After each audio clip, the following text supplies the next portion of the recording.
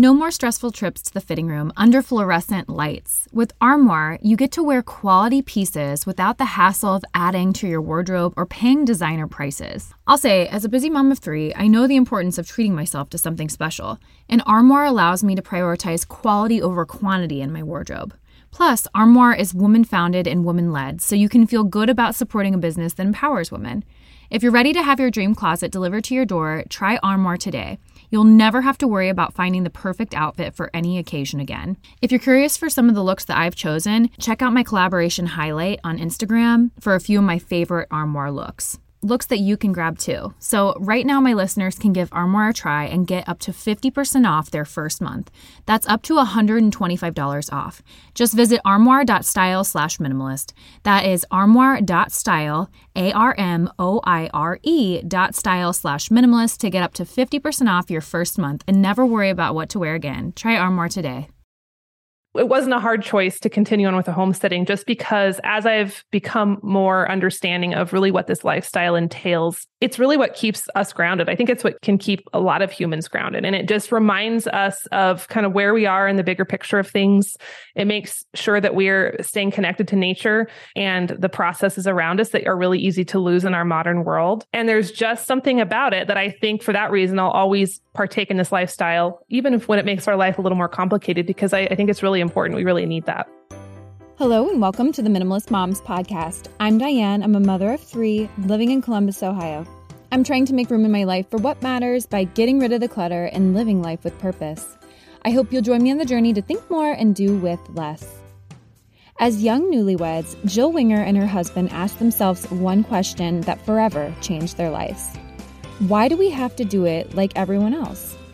They set out on a quest for the answer, one path leading them to Impulse Buy, a neglected farmstead 40 miles away from the nearest grocery store. Little did they know that an old homestead would create such a vast shift in the trajectory of their lives. They were now pursuing a path of homesteading. Now, Jill is founder of the Prairie Homestead, a cornerstone of the modern homesteading movement since 2010.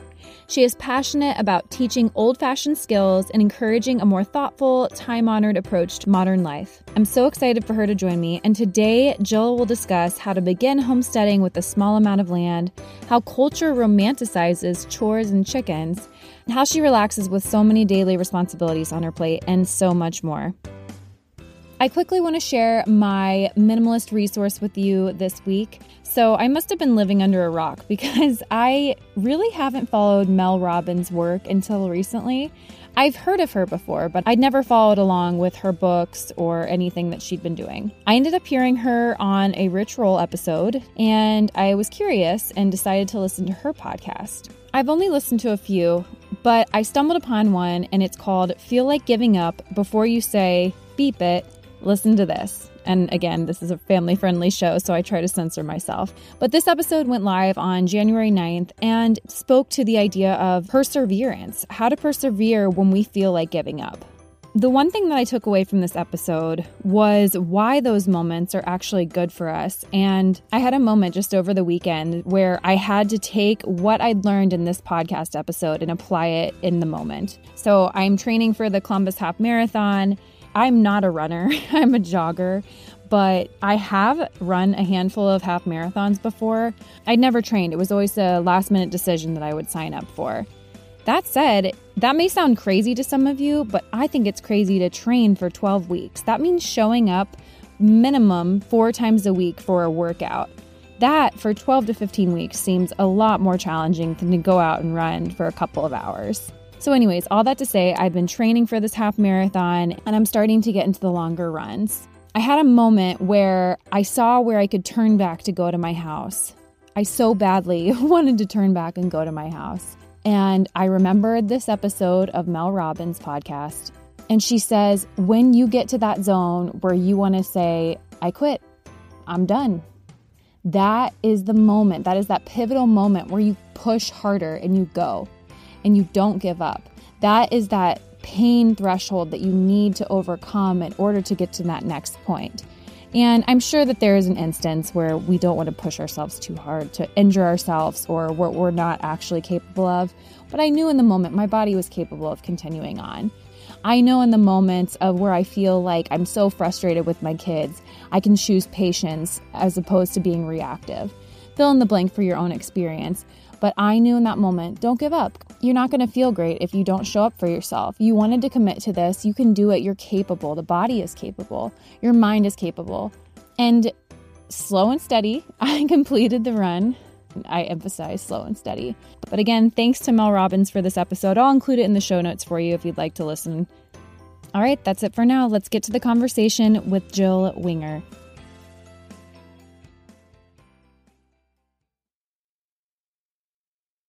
Jill, thanks so much for joining me today on the Minimalist Moms podcast. I am so excited to be here. Thanks for having me on. I'm excited to have you here as well. I think I was scrolling through podcasts and your podcast had come up.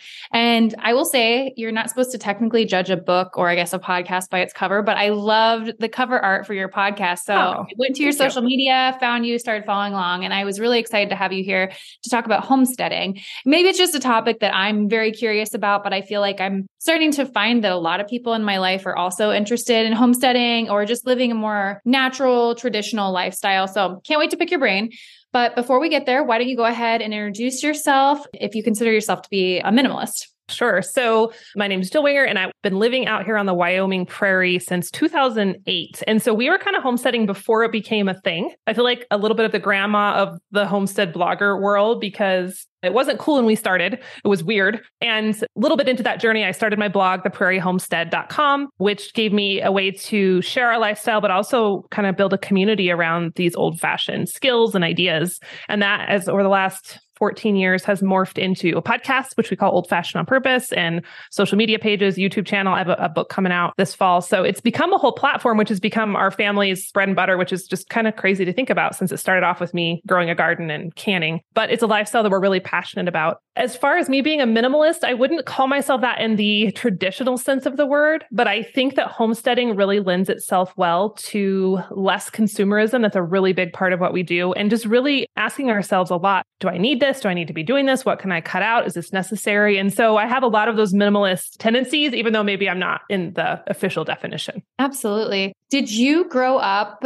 on a farm or have you always lived in Wyoming? No, actually. So I was raised like your typical 90s kid in like this little suburban neighborhood, just very normal, very typical, conventional. My mom and dad weren't into organic or anything like that. So it was something that I had in me since I was tiny. I wanted farms. I wanted horses. I wanted rural life. I don't know where it came from. It just was like this weird compulsion. I mean, I was a weird kid. I didn't have a lot of friends because I was more worried about animals and horses than I was like what the other normal girls were doing. But I was raised in Idaho, and then I moved to Wyoming when I was 18 to go to college for equine studies. So that kind of kickstarted the whole path. Okay.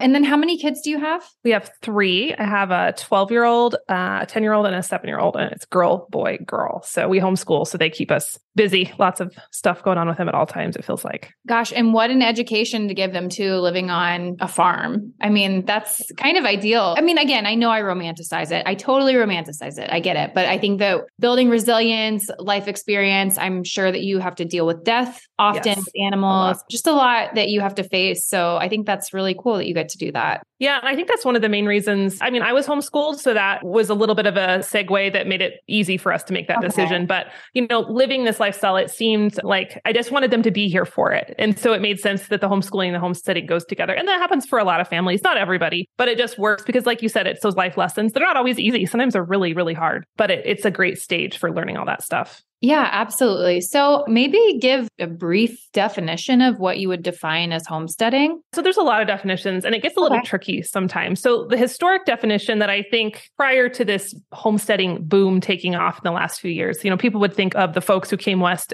around the turn of the century to get free land. And sometimes people still ask me, they're like, can you get free land? Was your land free? How did that work? And I'm like, no, I had to buy the land just like everybody else. So that's kind of a extinct definition. But the way I think of it in terms of modern day homesteading is just a group of people who are looking to simplify life and maybe cut out some of the influences of our modern industrialized culture. And that looks really different for different people. That means for some folks, they might move to the country and buy 50 acres and get a bunch of cattle and chickens.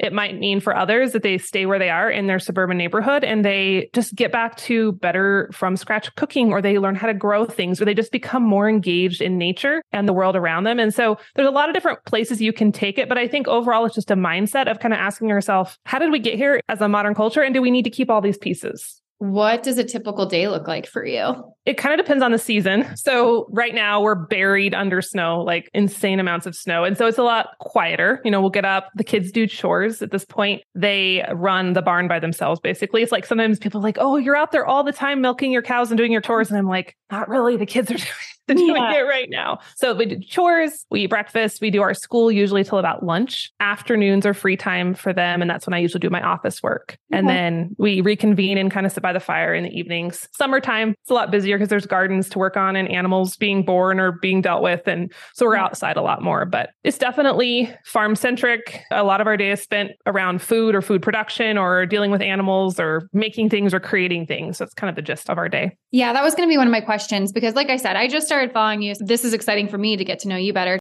You did touch on one thing that I want to go back to, and it was actually a listener question that I asked on Instagram. And one of the questions that came in was how to start with a small amount of land. And so you said with the definition of homesteading, it can look different depending on where you are in the world or I guess what your goals are. So in regards to a small amount of land, how much land do you have? So we have 67 acres. We live in a ranching community, so that's like nothing compared to our neighbors. But compared to most homesteads, that's a lot. And it's honestly more than most people even need to get started growing food. So I do love that question of how you can do this on small pieces of land for a couple of reasons. Number one, land is outrageous right now. And a lot of people who are trying to move to the country just can't because it's just outrageously high and harder to find. I figure if these skills and these ideas are so important, which they are to us as humans, we have to figure out ways to accomplish them without moving to 100 acres, right? And so I love when people are thinking outside that box and thinking, how can I bring those principles into my life where I am now? And my biggest piece of advice around that would be start with the food because we're eating 3 times a day. Food impacts us, how we feel, our health, our ability to move through our life. And so if you can start working on that, it gives you 3 opportunities a day to learn new skills, to get back to your roots, to be more connected with nature. And you can do that no matter where you live, even if you're in an apartment in New York City, you have so much available option there. So that's a good place to start. I think that is a conviction that I have because there is interest there for us to move to some land, to have some goats, to have some chickens. But the fact is, I'm not necessarily doing some of that stuff here. And so I question myself and say, is this something that you're actually interested in? Or I guess, what is your main motivation in wanting all of that? Do you think that it's going to happen just because it's there now that you'll start doing it? So I think it's a challenge to people that are maybe curious or say that they want land to say, am I going to make bread from scratch? Am I going to have a vegetable garden, which we did last summer? But I think that is a challenge or a conviction to me because not implementing some of these small basic things that we can do in the spaces that we already have. And there is this romanticizing of the homestead and farm life, especially on social media right now. Mm-hmm. It's not all bad. It's getting people to think outside the box. But I think it can be portraying the life is like goats and sunshine and roses all the time. When there's a lot of days, like I had to literally scale a drift to get to this office to record this podcast. Like it's wild. It is the Wild West. There are days things are dying. It's muddy. It's cold. It's not always like fun and beautiful, bountiful harvest of eggs and vegetables all the time. There are those days. But I think that really getting honest with yourself, like it sounds like you're doing it. Do I really want it? Do I just want the pictures? It's okay if folks like parts of it, but maybe they're not quite into it enough to move. I think you can still get a ton of benefit just taking bits and pieces and bringing them into your life where you are right now. Well, and the other challenge for myself, again, is how much time are we really spending outside? And so I told my husband, I'm going to try and spend as much time in the woods and in nature. This was last year to show you that we are comfortable being outside regardless of the weather. And that was something that I feel like I've proven to myself. I'm comfortable outside no matter the season. I was chicken sitting for a friend and it was really lovely the one time I did it and then not so lovely the second time I'd done it. And I was like, oh, this is an everyday thing that I'm going to have to get up and let those chickens out if we have chickens ourselves. Talking about death on a farm or on a homestead, Ryan Holiday, who is the guy behind Daily Stoic, I was listening to a podcast not too long ago, and he was sharing how his family had moved to a farm and how the idea of memento mori, it's Latin for remember that you have to die. So again, a little bit morbid.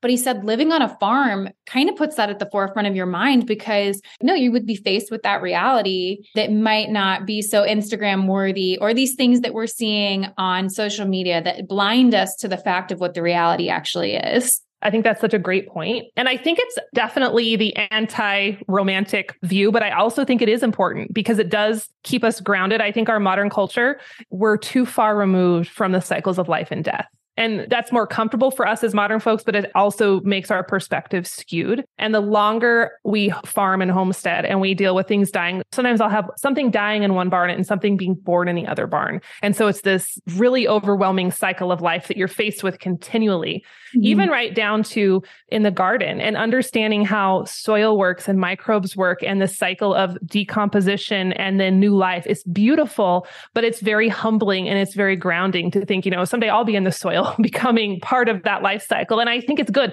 It's awkward and uncomfortable sometimes, but it is a big part of it. And I think it's healthy. And I think that people can have those thoughts and have those ruminations, even if they are living in a city. I think maybe just chewing on that, no matter where we are in our lives, can be really beneficial, kind of like Ryan talks about a lot. Well, and I think that we are removed from it because most of us do live more suburban city lifestyles at this point in time with progress. But I don't know if we were ever intended to be that detached, because I think that is why it's so overwhelming for some people. The thought of death. Sorry, I didn't know we'd be talking about death. Yes, we're just diving in, man. No small talk here. No, but that makes sense that people that are confronted with it, even in other countries, they don't seem to be as nearly afraid because it's just a reality. I think another piece of that is Wendell Berry talks about specialization. I don't know if you've read any of his stuff, but that was really striking to me because he talks about how we've outsourced every part of our life, just as we've gotten more progressive and modern in industrialized society. And 200 years ago, now this is fairly morbid. I'm not saying I would do this, but it's something to think about. Like people would take a loved one and they would have the wake in their homes and they would dress the body and they would be with the body. And I'm sure it was horrendously difficult, but it created that sense of closure. And I think that being able to kind of process. And so again, it's maybe not intentional, but that's tough. So we've outsourced that to people who do that for a living. And I think not that that's wrong. None of that's necessarily wrong. It's just we've gotten into that place as a modern society where when we get back to our roots and back into nature, it kind of gives us a chance to reintegrate with those pieces. That actually makes me think of that so many of us often when we're grieving, maybe if we were more hands-on, again, I'm not saying that's something that I really want to do, but maybe that detachment makes grieving and grief harder because we have this detachment that is not facing it. It's just a curious thing to start thinking about. So yeah, I agree. Tecovas is a terrific boot brand, and they're bringing a fresh perspective to heritage boot making. So they've carried forward all the time-honored traditions and quality you find in a great pair of cowboy boots, but they've innovated on comfort, style, and service. As someone who tries to pursue a minimalist lifestyle, I highly value quality over quantity, and I'm telling you, you can't find a higher quality boot than Tecovas. Their Western boots for men and women are handmade from the most premium leathers with over 200 time-honored individual steps. Also, did I mention that they are Austin designed, Texas tested, and handmade down in the boot-making capital of the world, Leon, Mexico. And also, if you've ever wondered if you can pull off cowboy boots, which is something that I was thinking, you should pull on a pair of Tecovas and you'll see. Just do a quick search for Tecovas on social media and you'll see how adorably styled these boots can be. Visit tecovas.com, that's TECOVAS.com, and point your toes west. If you're planning to cut back on alcohol this dry January, Recess Zero Proof Craft Mocktails are the perfect alcohol replacement. Recess has meticulously crafted familiar favorites such as lime margarita and grapefruit paloma, allowing you to savor the flavors and experience of these cocktails without the alcohol content. Throughout January, my listeners can take advantage of a special offer and get 15% off the Recess Mocktail Sampler Pack at takearecess.com/minimalist. Every can of Recess boasts a lightly sparkling mocktail infused with functional ingredients and a calorie count of 25 or less. It's a guilt-free option for winding down during dry January. Again, whether it's the end of a demanding day, a dinner gathering, or simply a moment to unwind, these mocktails are the perfect choice. You won't miss the alcohol, and you certainly won't miss dealing with a hangover. Get 15% off Recess mocktails now at takearecess.com/minimalist so you can enjoy your favorite cocktails without the consequences. For a lot of my listeners, I feel like they're on a journey to simplify their lives, but they don't want to sacrifice style, which I completely understand, and that's why I was excited to partner with Home Threads. Home Threads is the perfect blend of minimalism and comfort for your home. At HomeThreads.com, you can discover a curated collection of sleek and functional furniture that speaks to the heart of minimalist living, from multifunctional storage to timeless design. They have everything you need to create a clutter-free and serene space for your family. As most of you know, we've recently moved, and I'm not someone to just fill up a room so that it's done and decorated. I wanted to do this with intention, and so I searched out accent chairs on HomeThreads and found the perfect mid-century modern chair that really complements my space.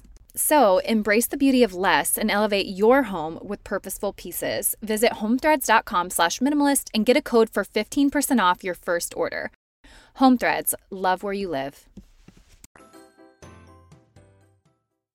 For you in homesteading, what skills do you think are necessary? Kitchen skills are probably my number one. So knowing how to, again, people have different diets. So I'm not saying this is across the board for everyone, but baking bread's a really big one. Learning how to cut up a whole chicken is really important. It's something a lot of people have never tried. They're used to boneless, skinless chicken breasts. So how do you debone a chicken? How do you cut up a chicken? How to prepare cuts of meat with, other cuts of meat with bones in it. Just basic stuff. How to take whole ingredients and turn them into a meal. Because a lot of times when you go to the grocery store, increasingly, more and more, we're being sold meals. We're sold things that are ready to eat. So how could you take the raw ingredients of the earth, whether that's meat, vegetables, potatoes, whatever, and turn that into something edible? Those are cool skills to have. Not only are they important, but people don't realize when you start to add those to your repertoire, it's really empowering. I totally get off on it. I get super pumped because it feels good in a society where we've kind of become accidentally helpless in our skill set. So I think that's really important. I think another important skill is having a hand in growing or producing some of your food. And I say that with the caveat that I know that not everyone can do that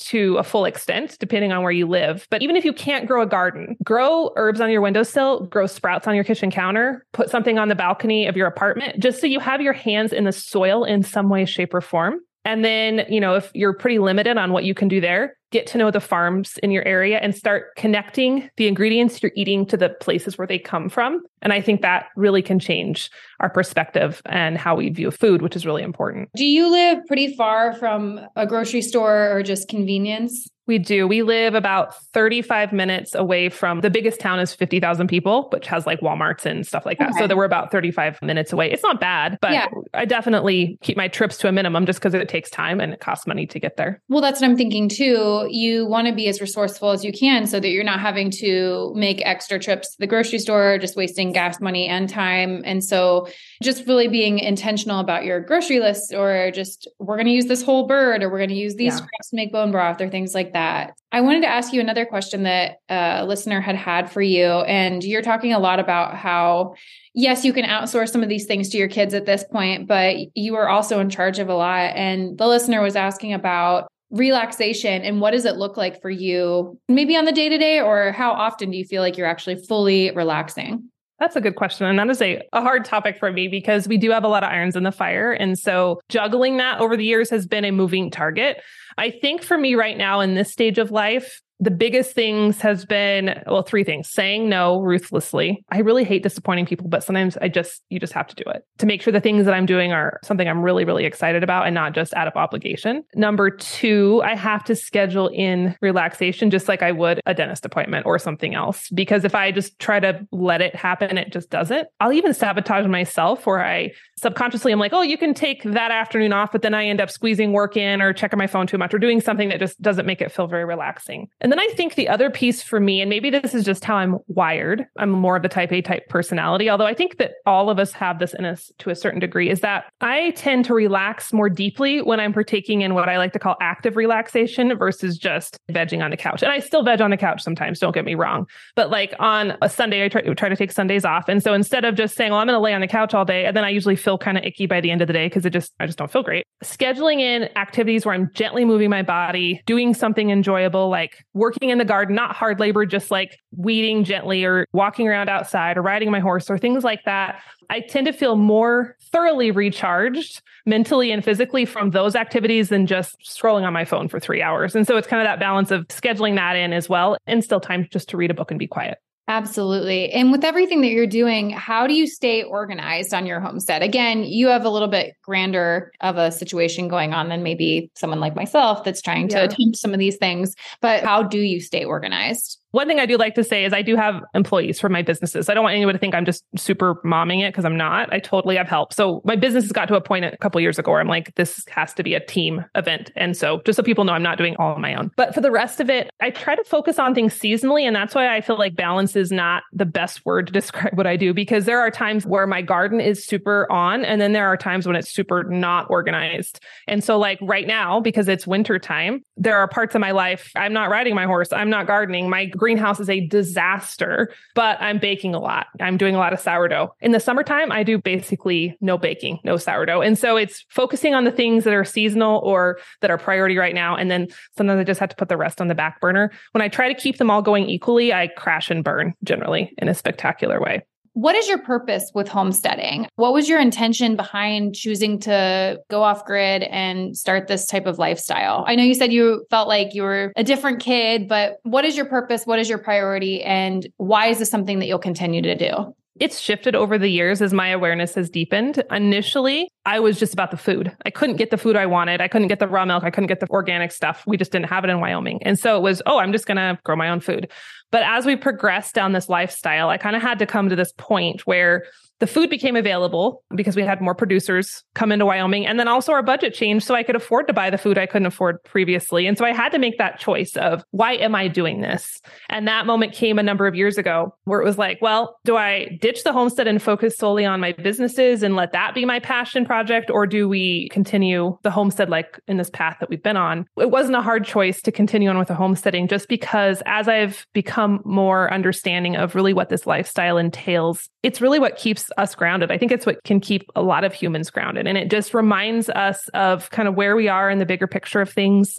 It makes sure that we're staying connected to nature and the processes around us that are really easy to lose in our modern world. And there's just something about it that I think for that reason, I'll always partake in this lifestyle, even if when it makes our life a little more complicated, because I think it's really important. We really need that. I'm reading a book right now, and it's called 4,000 Weeks, and it's about busyness. And the author was writing about how in the past, people weren't busy because the cows are always going to need milked. The chickens were always going to need let out, or there were things to do in people's lifestyles that were going to be there the next morning. You never could check it off your list. Yes. Those are things that every day, several times a day had to be done. And so it was just like, we're going to get to these things. We're going to have a nice meal together at the end of the day, maybe read, crochet, whatever it is that you want to do, knit, play some games together, talk together, actually just go to sleep in a reasonable hour. And then we're going to do it the next day. It just had to do with a simpler time, I guess, in comparison to our busy that we feel now with things that we have to get done,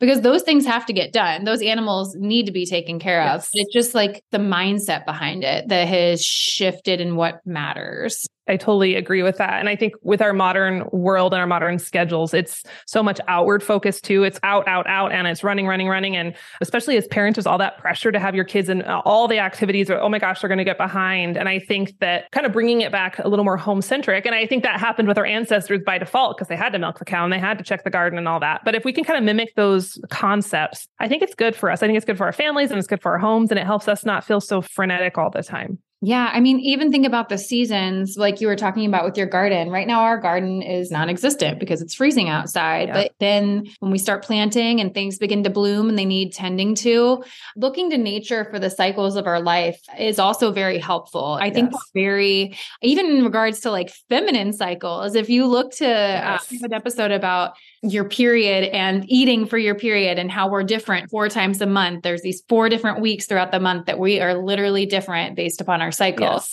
Yes. I just think getting more attuned with that, we could live richer lifestyles. I absolutely agree. Yep. Well, Jill, did you have any other word of encouragement you wanted to leave with listeners before we wrap this up? Yeah, I just say if you're drawn to this lifestyle, just know that it's possible. Pieces of it are possible no matter where you live. You don't need the farm and the goats necessarily to partake. If you want to get the farm and the goats, I'll be your biggest cheerleader. But I want you to feel like these pieces and a lot of these really joyful aspects of it are available to people no matter where you live. It just is those choices that you're making and what you're eating and what you're cooking. And there's a lot of fun to be had when you start diving into it. Absolutely. Well, Jill, where can listeners connect with you online? And you said you have a new book coming out in the fall. I do. Yeah. So you can find me over on Instagram. That's where I'm pretty active. Jill.Winger. I have the prairiehomestead.com for all of my homesteading tutorials and blog posts and recipes. And then I do have a new book coming out September. It's called Old Fashioned on Purpose. And it's kind of along the lines of what we've been talking about today. It's 8 principles that anyone can adopt to bring that old fashioned idea, way of life into what they're doing now, no matter where they live, and kind of examining how as a culture we got off track and then how we can get back. Perfect. Well, as we wrap things up here, I'm going to ask you 2 quick questions that I ask every guest. And the first one is, what has been a beneficial resource in your life that you'd like to share with the listeners? I've just been really reading a lot of books lately, like paper books, highlighting them, writing notes in them, total old school.